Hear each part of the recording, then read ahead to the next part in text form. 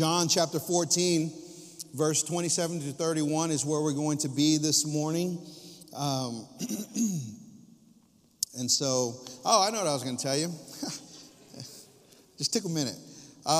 In prepping for this series, it's like as a preacher or a public speaker, an orator, you in your mind you're delivering it one way, but then it never really goes that way. So I'm just prepping you for maybe a quick sermon. Are you okay with that? Are you okay with that? I have short thoughts on this, and y'all like, it's not possible. Well, it was possible last week. I got you out of here in 30 minutes, right? So I'm going to try to beat that record and get you out of here in 20 minutes. Are you with me? All in favor say yay. That was a trick question. You know that, right? That was really a trick question. Someone escort that man out. His wife can stay. It'll be like days of old when the head of the house does something wrong, the whole house gets punished. Okay, so I see we have one that, are the Eagles playing? Is that what it is? They're losing anyway. Come on, man. There's no hope for them. I think the Giants came back and they're winning the division, huh? Oh, all right. But my Rams are doing good. Where's all the Cowboy fans that were hating on me? Yeah. John chapter 14, God's gifts. Here we go. Ready? Today's gift that we're going to talk about is peace. And how many of you know, man, it's like, you've heard it before. I would give anything to have some peace, right? Peace cannot be bought.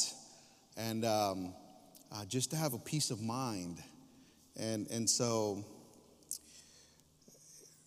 we're going to learn, I think, what Jesus means here in 14:27. And maybe you've read it all your life, and it's just like, how do I get that peace? And so here it is. He says, peace I leave with you. My peace I give you. I do not give to you as the world gives. He says, do not let your hearts be troubled and do not be afraid. Jesus, at this point, he reiterates himself.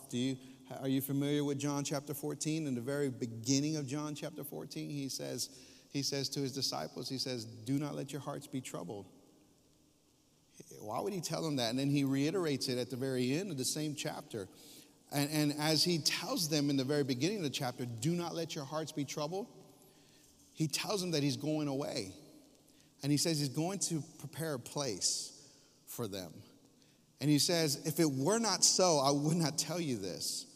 But in my Father's house, there are many rooms, right? And he's telling his disciples this. And he's telling them that so that they can have a sense of peace in his departure. Because he's looking at them. And if you have studied Jesus' life, you know that he's about to come to the end of his life. Jesus at this point had already been they tried to assassinate Jesus so many times, and he's escaped, and the Lord has protected him. People hate him. I mean, his reputation at this point is kind of, it's not doing so well, and his disciples are recognizing the pressure that's coming from not only the religious group of people, but now it's coming from a very higher authority in the land. It's coming from Caesar. It's coming from Pilate and all these, the government, if you will. It's not putting pressure on Jesus because he's the Messiah. He's the one to come to save the Jews. He's the one that's going to start the insurrection against Rome. So there's a lot of pressure right now. And can you imagine being one of Jesus' disciples and feeling that pressure? Feeling like everywhere you go, someone's about to stone him, or someone's about to push him over a cliff, or someone's about, they're ready to hang him up. So his disciples are feeling this pressure, and he tells them, he says, don't let your hearts be troubled and don't be afraid. Why? He says, because I leave you my peace. I give you my peace. He said, you've heard me say I'm going away and I'm coming back to you. If you loved me, you would be glad that I am going to the Father, for the Father is greater than I. I have told you now before it happens, so that when it does happen, you will believe. I will not say much more to you, for the prince of this world is coming, referring to Lucifer. He has no hold over me, but he comes so that the world may learn that I love the Father and do exactly what my Father has commanded. And then he says, come, let us leave. Let's pray. Heavenly Father, we thank you for sending the Holy Spirit. Jesus is teaching his disciples that he must leave because the Holy Spirit's going to come. And when the Holy Spirit comes, he brings peace. He gives us peace. He gives us the peace that was given to your Son. And Jesus says to his disciples that he left his peace. And Lord, we're praying for that peace in our life. We're praying for the peace of heaven that will quiet our minds, that will arrest our souls. God, the peace of heaven that will sustain our walk. It lets us know that everything is going to be okay. We thank you for that peace. Can't earn it, can't buy it. There's no way to obtain this peace. It only comes from heaven. And God, I pray that if there's anyone here today that needs your peace, that they would receive it. They would receive it. In your holy name we pray. Amen and amen. Well, turn to your neighbor and say, may the peace of the Lord be with you.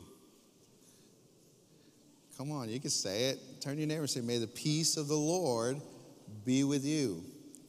And then you can also say, and also with you. Yeah, no. We criticize sometimes some other religions, but there's some truth to that. May the peace of the Lord be with you and also with you. Amen. What comes to mind when you think of peace? What comes to mind? What's moving around in your heart?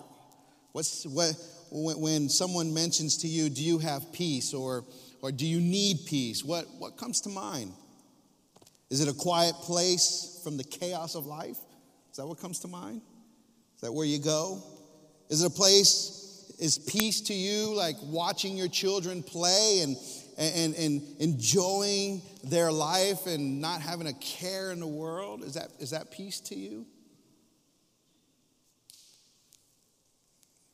Is peace to you staring at a work of art and losing yourself in the imagination of the artist? Is that peace? Could be. I love galleries. I love when I'm in New York and I'm at the Met, and I could spend hours and hours in the Met and just staring at the work of art, just going, my goodness, it's peaceful. It gives me peace. Is peace sitting in your favorite chair on your porch and watching the sunrise or maybe a sunset? Is that peace to you? I don't know. What is peace? When you think of the word peace, is peace a happy marriage? Is peace great relationships? Maybe peace to you is a secure job.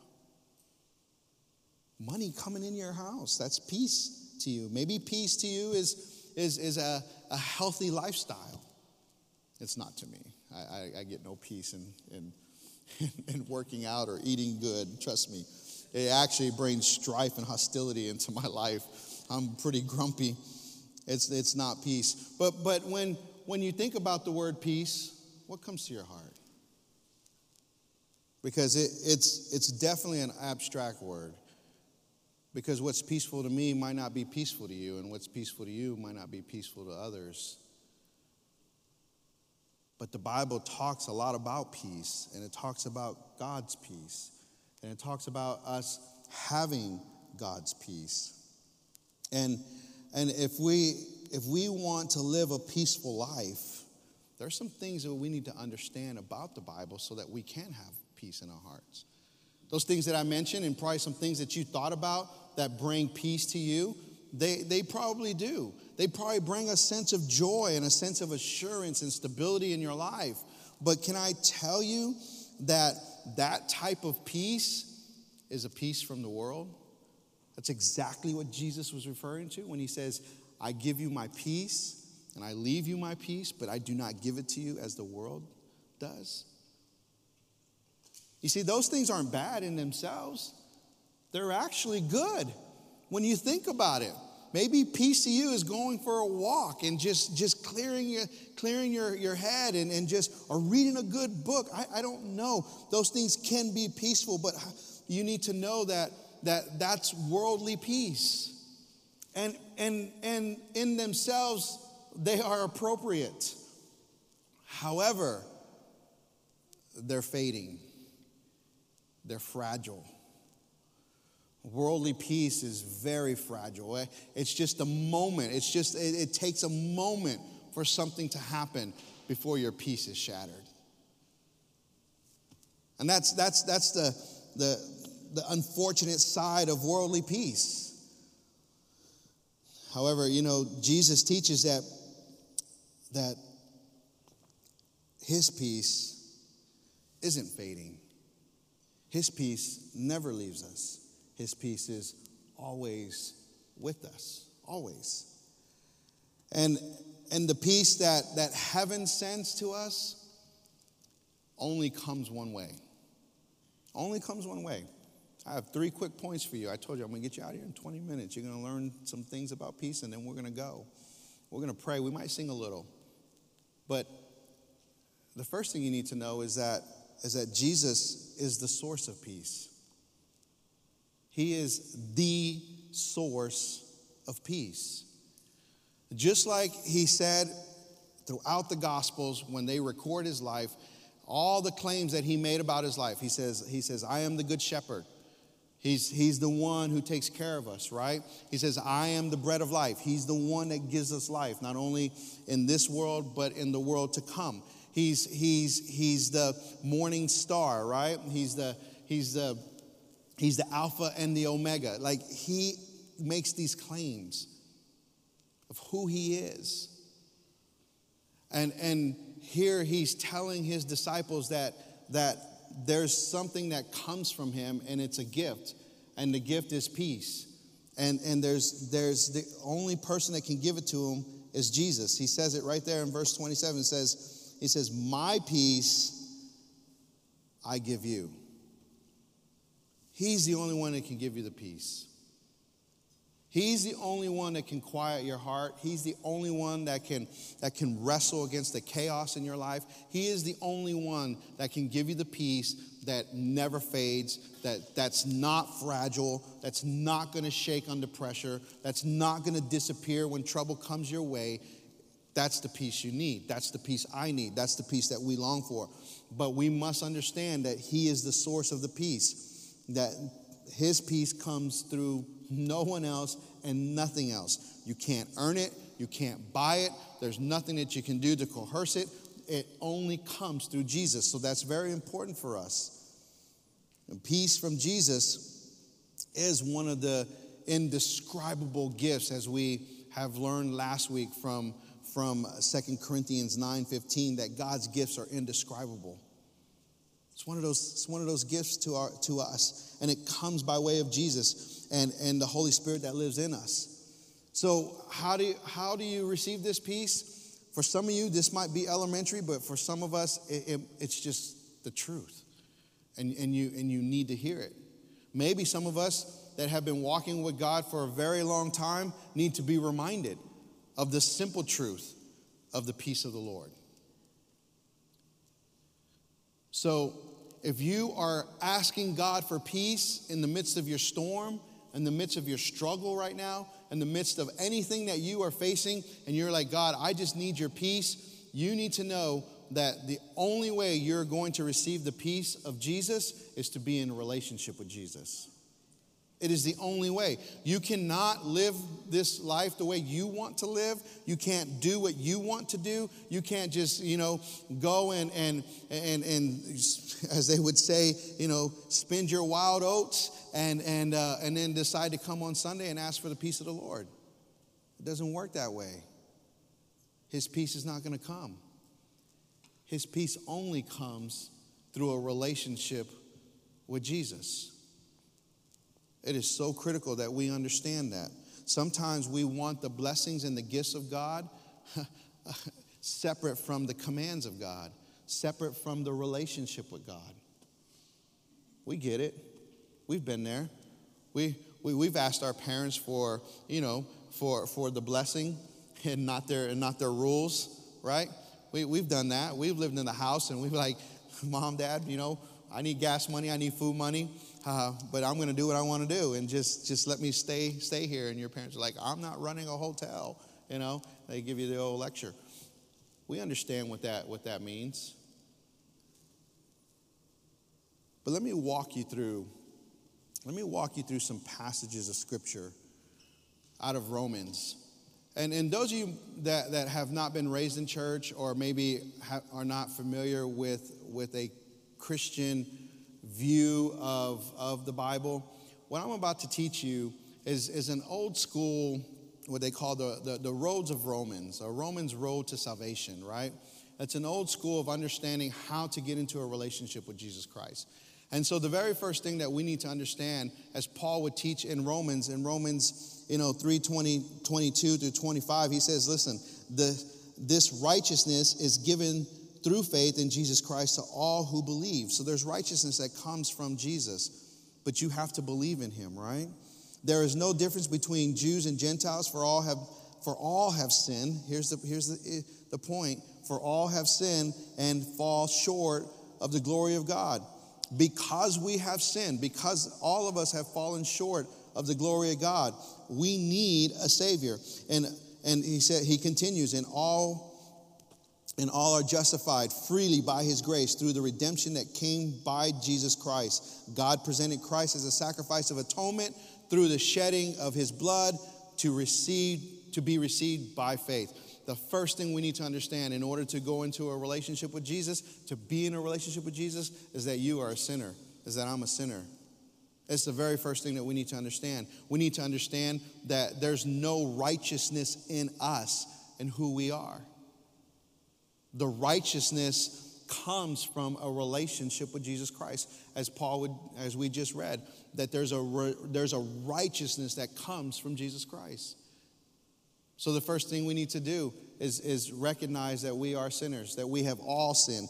And that word all means there's no one in here that is exempt from that. There's no one in here that is above this and saying, you know what, I have no sin in my life. I have never sinned. I am perfect. I am in right relationship with God. That is a farce. That is an erroneous teaching, and I hope that's not where you ascribe your religious beliefs to. But I'm here to tell you that Paul says we have all sinned. We've come into this world with sin, and the only way our sin gets washed and the only way we become righteous is through Jesus Christ. That's it. Romans 6:23 says, for the wages of sin is death. In other words, the consequences for the sin. We have all sinned. We've all come short of the glory of God. And now there's consequences for that sin. And the consequences of that sin is to spend eternity without God. Is to die. And when Paul uses the word death here, he's not referring to the physical death that we are going to experience, or some of us. Jesus might come back before some pass away. But he's referring to the second death. That everyone that is whose name is not written in the Lamb's Book of Life will experience that second death. So Paul says the wages, the consequences for that sin is death. And he continues. He says, so here's the issue. There's sin. There's a consequence for sin, but there's the love that God has for us. And the love that God has for us comes out of Romans 5. It says, but God demonstrated his own love for us in this, that while we were still sinners, Christ died for us. Listen, if you've ever struggled in sharing the gospel message with someone, you really need to take notes today, because this is as simple as it gets. This is like walking someone, to the candy shop and saying, pick any candy that you want. That's how easy it is. It's helping them understand, why do I need a Savior? Well, according to Scripture, the reason you need a Savior is because we have all sinned. There's no one that is without sin. There's no way to appease the judgment of God. That's why Jesus became an atonement for everybody. He atoned the sins of everybody that believes. Right? There's that process that believes. And so then there's consequences for sin. And then there's the love of God. The love of God is what saves us from the second death. And then here's how it happens, right?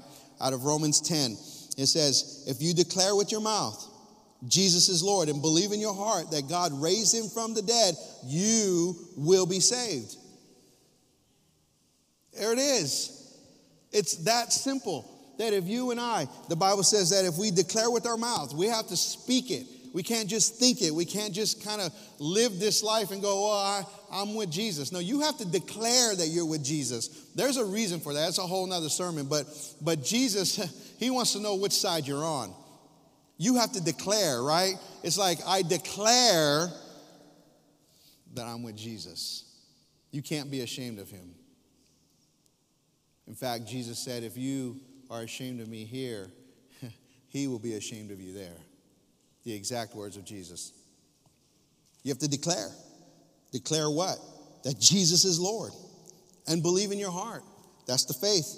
That God raised him from the dead. And then you will be saved. For it is with your heart that you believe and are justified. And it is with your mouth that you profess your faith and are saved. For everyone who calls on the name of the Lord shall be saved. Man, that's good stuff.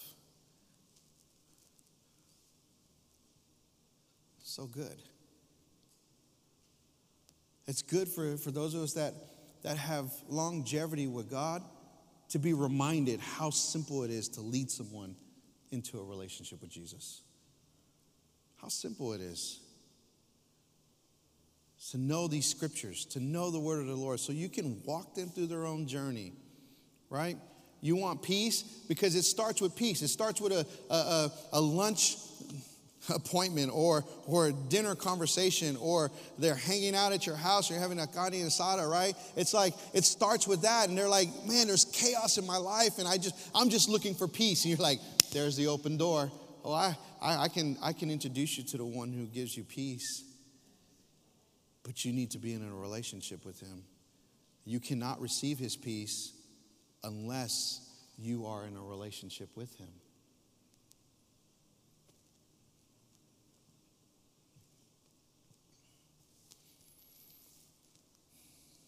You see, the path to a relationship with Jesus. I knew I couldn't do it in 20 minutes. All of y'all were worried that I was going to be done in 20 minutes. I was like, Art wanted it really bad. See, the path to a relationship with Jesus Christ is clear. There's sin. There's a consequence for the sin. However, there's a gift of God, the love of God. And John says it this way in John 3:16. We all know that one. For God so loved the world that he gave his one and only begotten Son, that whoever should believe in him should not perish but have eternal life. It's that simple to receive salvation. It is that simple to receive and walk into a relationship with Jesus Christ. The hard part is the journey. That's the hard part. And we'll talk a little bit about that. You see, the world's peace is based on worldly resources, but the peace from Jesus is based on a relationship with him. There's a big difference from the resources of the world that might bring peace to your life for a moment, but it gets shattered pretty quick. And then there's the peace of Jesus. That it is unbreakable. When you have Jesus' peace, you can walk through the worst storm of your life Doesn't mean you won't mourn. Doesn't mean you won't hurt. Doesn't mean you're exempt from this pain that comes with those choices that we make and the consequences of those choices. It just means that you're not going to lose your mind in the midst of it. Some of you haven't lost your mind yet, so you don't know what that means. But those of you that have lost your mind before and you're walking through a storm, you know the peace of God is so valuable to your life when storms come. So the Bible talks about peace, and one of the big words that it uses to describe peace is shalom. And maybe you've heard that word from other religions, but shalom is a Hebrew word, and it's very important in understanding peace, because shalom means this wholeness. It means wholeness.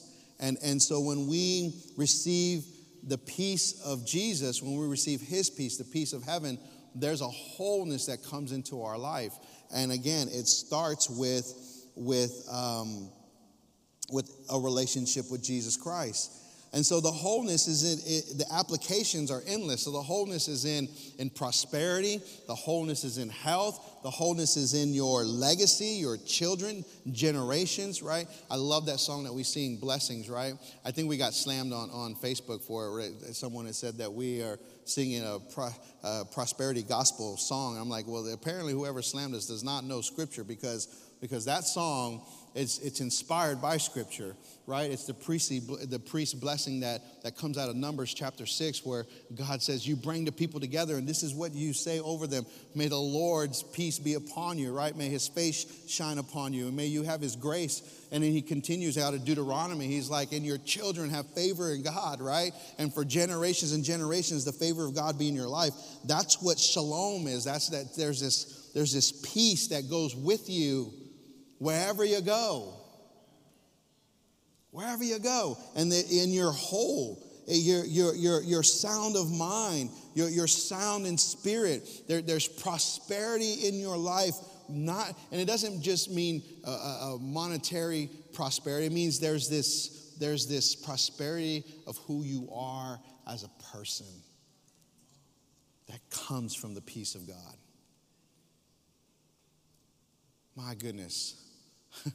I need the peace of God. It's kind of what Isaiah says. Isaiah says in the 61st chapter, he says, and he says this, and God will provide for those who grieve in Zion, to bestow on them a crown of beauty instead of ashes, and the oil of joy instead of mourning, and a garment of praise instead of a spirit of despair. They will be called oaks of righteousness, a planting of the Lord for the display of his splendor. That's the peace of God, where we come into this relationship and we have this mourning in our heart. We have this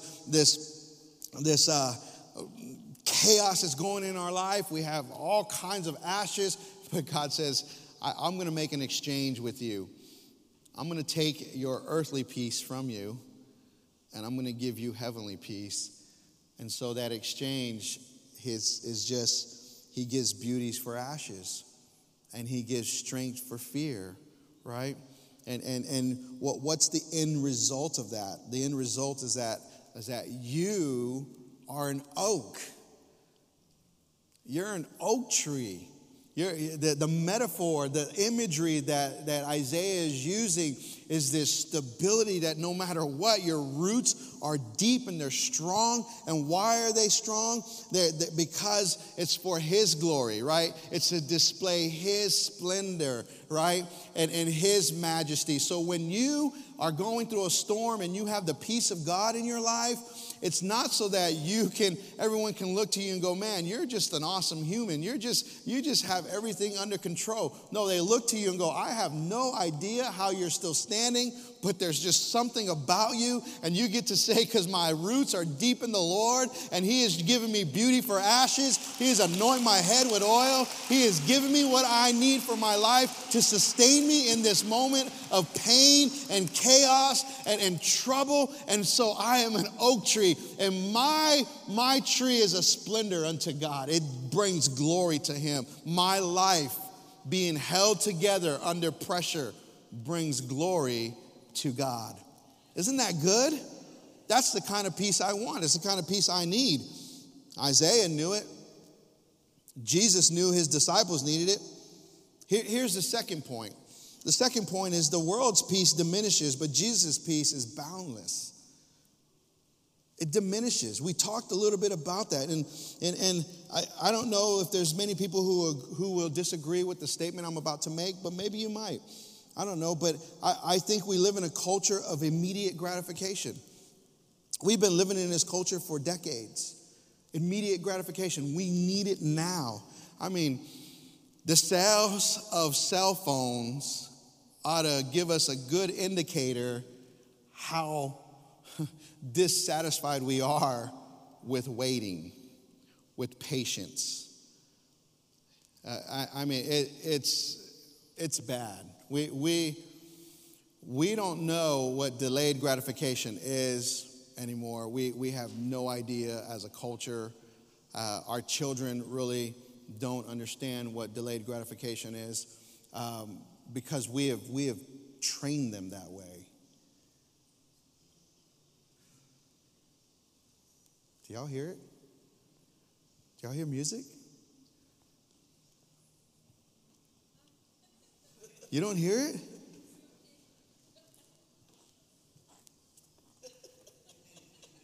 There's something on back there. Can you check that? That's driving me crazy. Where were we? That's a test. Melissa, you're supposed to know. Delayed gratification. We don't know what that is. Y'all really can't hear that? Oh, you can hear it, Pedro? Thank you. I thought I was losing my mind. There's something going on back there, right? It's like someone's jamming out. I'm trying to figure out what song they're listening to. That's what's going on in my head right now. Like, what are they listening to? Because of this culture that we live in, we have really taught our children and even ourselves. We've allowed ourselves to be, drawn into this vortex of what it means to wait on the Lord. And here's a good example of that. If I was to just, the scripture teaches us to be still and be silent and to wait on God. It's one of the ways we can worship Him. Thank you. Did you have to do some? Yeah. Was it Joe? Was it Joe? No. Oh, smaller. Whose kid is it? Let's call him out. You're like, it's my kid, Pastor. I'm sorry. Let's use him as a illustration. Is that what we do as principals? We bring that one kid and we show them? No. That's what they used to do to us. They used to put us in front of the class and say, you do not act like this. It really put the other kids in line. Boy, school was different for us, wasn't it? We used to go to the office and have to get spanked by the coach. How many of you lived in that era where there you go. Okay. We'd have to go to the office because once they sent you to the office, you knew, man. Oh, and in my school, it was kind of an oxymoron because he was called Coach Little, but there was nothing little about Coach Little. And you did not want to go see him when it came for discipline. And every year, your parents would have to sign that form, right? Like, are we allowed to discipline your children? My parents did not hesitate. Said, yes. I'm all over the place now. Delayed gratification. Why is that important? We shouldn't play music. Here it is. So this is why I have a manuscript, because it gets me back on track. When we when we understand that our culture is surrounded by this temptation to always have something now, right? To have something now. It creates a false sense of security, no matter what it is. It's a false sense of security of what we think we need to possess. And for some reason, we put all of our energies in it, right? We put all of our hope in this. Oh man, I need this new phone, or I need this new car, I need this, whatever it is, right? We're like, and then once we get it, how do you feel after you get it? Most of us have buyer's remorse. Most of us feel like, why did I do this? Why did I spend the extra money? Why did I do that? And then because of the contract world that we live in, you can't ever undo what you did, right? It's like you're stuck in it. And so, and that's why credit cards are bad for you, right? Because most of us don't have the discipline to have a credit card, because like, let me just put it on the credit card and pay for it later. We don't understand that delayed gratification that God wants us to have. Imagine if God was to answer all your prayers immediately when you prayed them. Imagine. My goodness, some of us would be in a mess. We would be in an absolute mess. But through waiting on the Lord and learning to be mature in Him, some of our prayers get revised because we're like, okay, I realize, God, I don't need that. I don't have to have that in my life. I don't have to have that part of me so that I can be whole or complete. No, not at all. What you need is the peace of the Lord so that you can be whole and complete. And so the way the world would deal with chaos or try to bring peace into our life is to go get it, go chase it, whatever it is. Whatever it is. If your relationships are in a turmoil, just leave the one you have now and go find another one. And because the one you have now, it's the opposite of peace. It's hostile, it's violent, it's whatever it is. But you know what? If you just end that one, and I'm not just talking about marital relationships, I'm talking about friendships and people that you've had part of your life, and you're like, well, I just don't need them in my life anymore. Instead of just having the peace of the Lord to work through the hostility or work through the friction, right? The maturity to work through those things. That's what the world says. But it fades. It fades. It's like if you're feeling financial pressure, where the world says, you know what, go find the best paying job you can have. It doesn't matter if it costs you 80 hours of your life every week. It doesn't matter. It doesn't matter if it costs you every weekend of your life. It doesn't matter. It doesn't matter if it costs you, because that's what's going to bring peace to your mind. Is if I can have a six-figure income, if I can just reach this pinnacle, that's what I want. And so I'm going to do whatever it takes to go get it. And once you're there, because most of us will probably have the tenacity and the discipline to get there, and once you're there, you're like, man, I lost so much getting to this point. Was it worth it? And the thing that you thought was going to bring you peace actually brings you stress and anxiety, and it brings you the opposite of peace. Because that's what the world's peace does. It diminishes. It's not designed to meet our heart's desires. It's not designed to sustain us. Not at all. Only Jesus can do that. That's it. I have this illustration that I really struggled with this, because the statement that this person made is powerful. So I have to kind of set up the story so the application illustration makes sense. But about 2 years ago, Katie decided to go into the secular world and get a job, and so she works as a mortgage loan officer. So that's what she does. She helps people buy their homes, which is cool. She gets to meet a lot of people, a lot of realtors, and she's been doing that for about 2 years. And one realtor that she met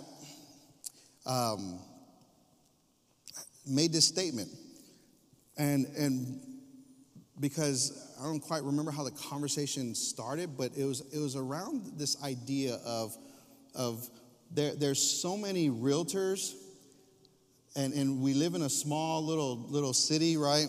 And so there's this cross-pollination always happening between real estate agencies. And so if I'm driving down the street and I see this house for sale, I call the number on the sign, and that realtor automatically thinks that they're my realtor because I want to inquire about that house. But I could have another realtor that's working with me. I'm just driving around, want to know information about this house. And not understanding the climate of the real estate agencies, I don't call my realtor and say, hey, can you give me information on this house? I just call the number on the house, right? That's just how life is. Well, you can imagine the chaos that creates, right? Because now you have Realtor A who's been working with you for weeks maybe, then you make a phone call to Realtor B, and all of a sudden, like, there's this conflict. And Katie's like, well, how do y'all deal with those conflicts when you have the same client that's trying to buy a house, and there's different realtors, working with this one client? And you can kind of see how the cutthroat process will happen, right? So those of you that are buying a house and you're working with a realtor, be loyal to your realtor. Don't call the number on the sign. Call your realtor.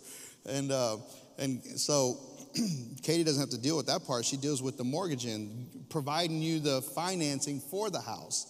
And so this one realtor said, I look at it this way. Here's the statement. This realtor said, I look at it this way. I say, do I want my kids to eat, or do I want their kids to eat?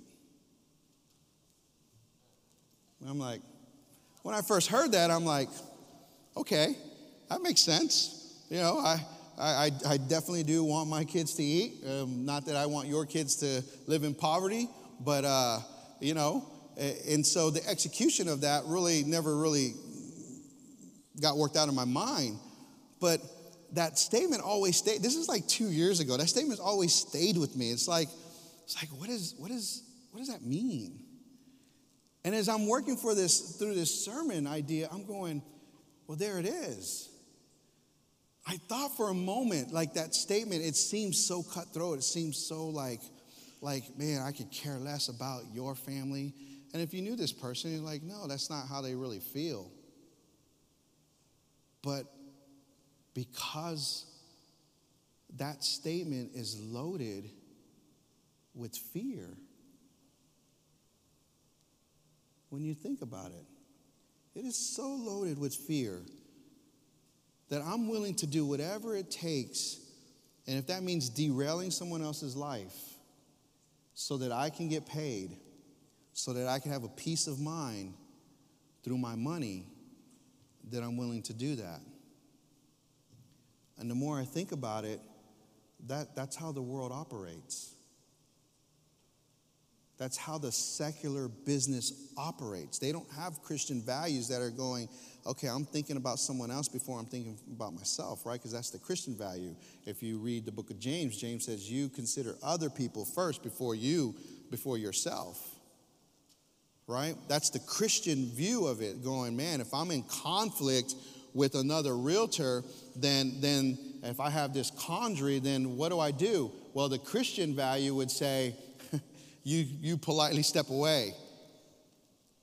Like, oh, I can't lose that much money. I can't lose, realtors make 3% or 6% on a house. I can't lose that much money. There's no way I'm going to step away from that. That's secularism. That's how the world thinks. Why? Because there's this fear of going, if I don't get that paycheck, then who's going to provide for me? Here's the peace of God. The peace of God says, I can walk away. Will I lose that money? Will it hurt to lose that money? Absolutely. But my faith and my trust is not in mammon. It's not in money, but it's in God. And because it's in God, I have this wholeness and this ability to, here, you clap, but find yourself in this situation and go, can I walk away from $6,000? Can I walk away from $10,000? Can I honestly do that? Can I walk away and my mind be okay with it? The answer to that question is no if you do not have the peace of God.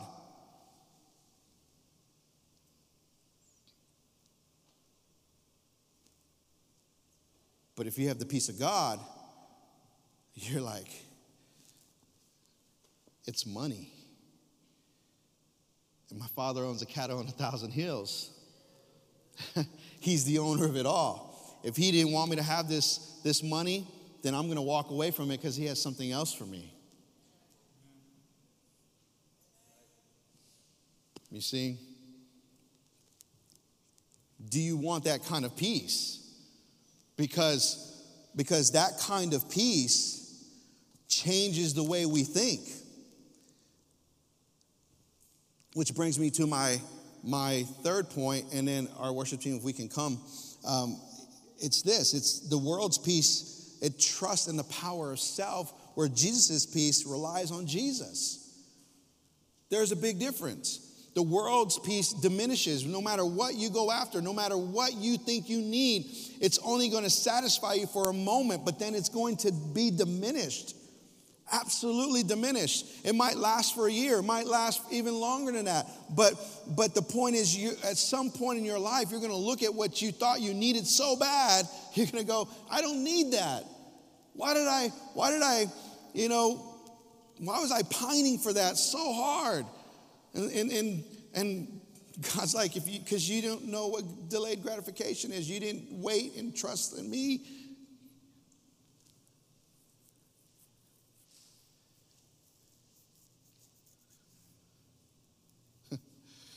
Some of you, I know this one's going to sting. Can I sting you a little bit before we bring some hope? Can we do this? Like, we talk about, can I walk away from a $6,000 deal or a $10,000 deal? And you're like, yes, I can do it because I'm a Christian. But some of you can't even pay your 10% to the Lord. You're like, you can't even walk away from your 10% to God. You're like, no, I can't walk away from it. You can't walk away from it because you don't have the peace of the Lord.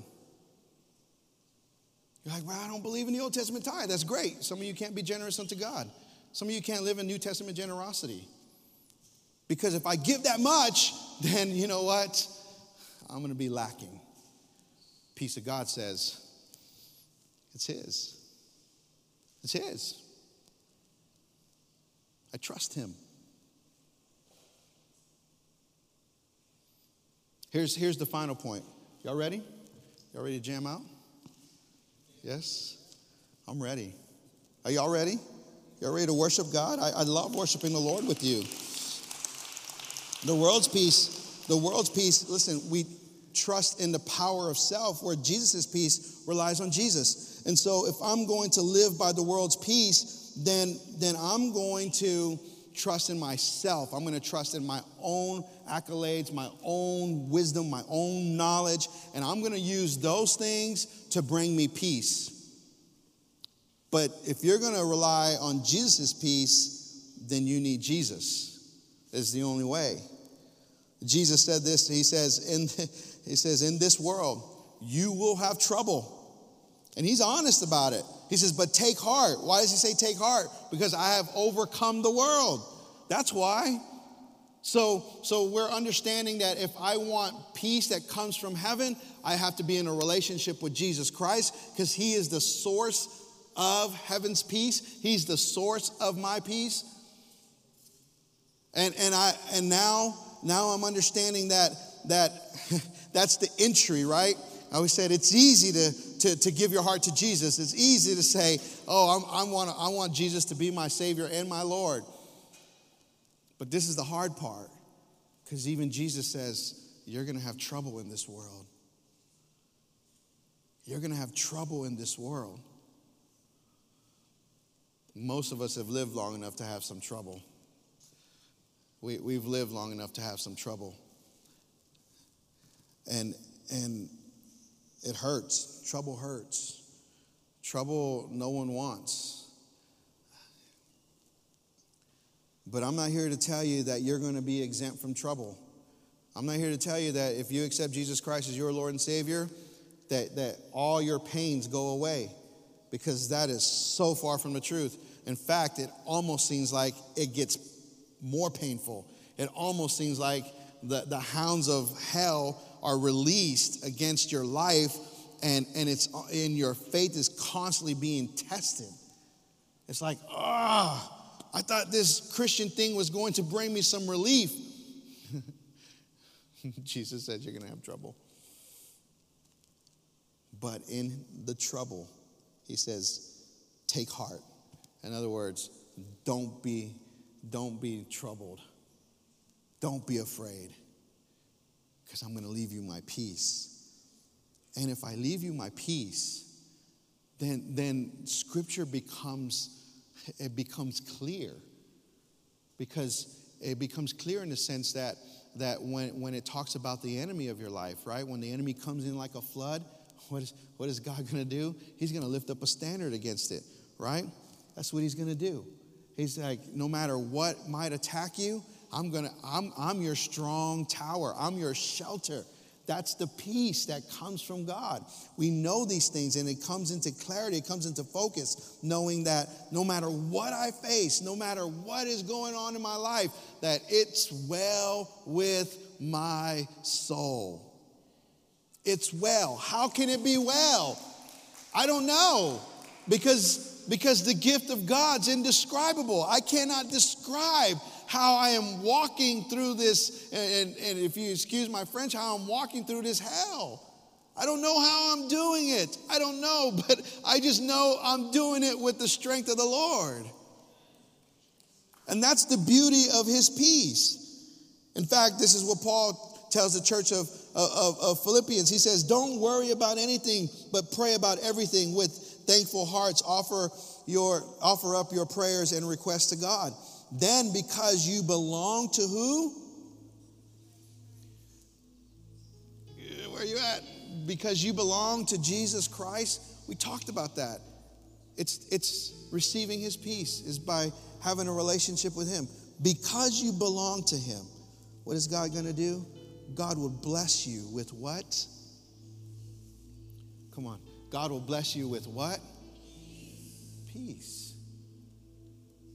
But it's not just some random peace. It's not just this peace that the world gives. Go one more slide for me, because I love what he says. He says, God will bless you with peace. There. It's up there. Well, I'm trying to read it. It's like, you got to talk to me from back there. I'm too close. That popped. It says, you belong to Christ Jesus. God will bless you with peace that no one can completely what? Understand. No one's going to understand it. And this peace will control the way you think and feel. My goodness.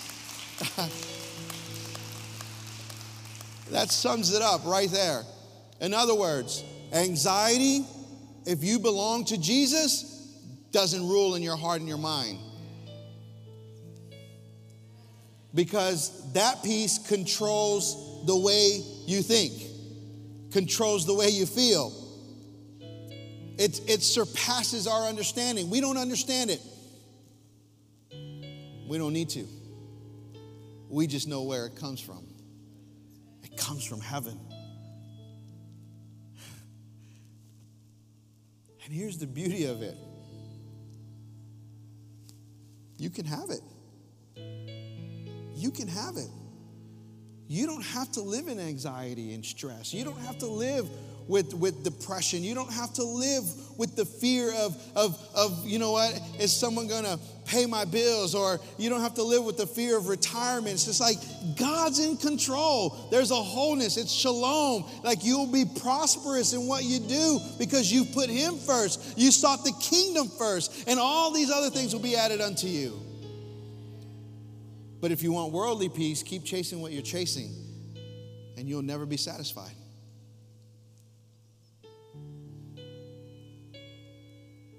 Stand to your feet.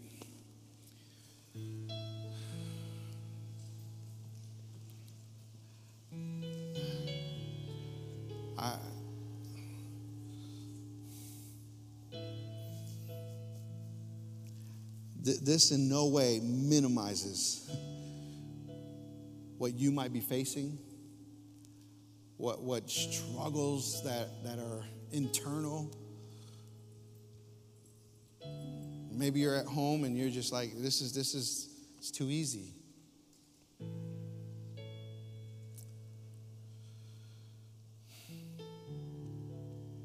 You're telling me all I have to do is believe in Jesus and accept him as my Lord and Savior, and I get his peace? I'm just teaching you what Scripture says. Yes, yes.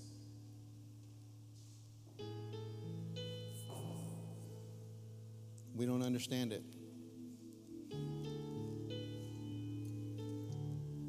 Maybe you don't need to understand it. Maybe you just need to walk in it. Because when you have the peace that comes from heaven, it changes the way we think, the way we feel. You could actually take a deep breath and say it's going to be okay. I don't know how, but it's going to be okay. Do you remember that old song? A Christian song? And the chorus is like, I don't know when and I don't know how, but he'll do it again. Do y'all remember that? I'm the only one. It's like, listen, you don't know, but he'll do it. His peace gives you peace. How many of you need the peace of the Lord this morning? I'm here to tell you, just keep your hands towards heaven. Just keep them towards heaven. Let's just transition right now with the surrendering to God. I just need your peace, Lord. I have anxiety. I have stress. I have worry. I can't seem to get over this COVID thing. Like I'm constantly living in fear. Like, just trust the Lord. Let his peace just rest on you.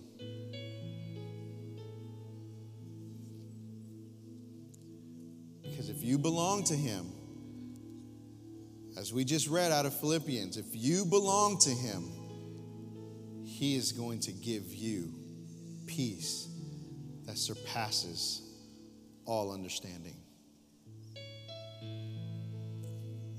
And then you can say, it's well with my soul.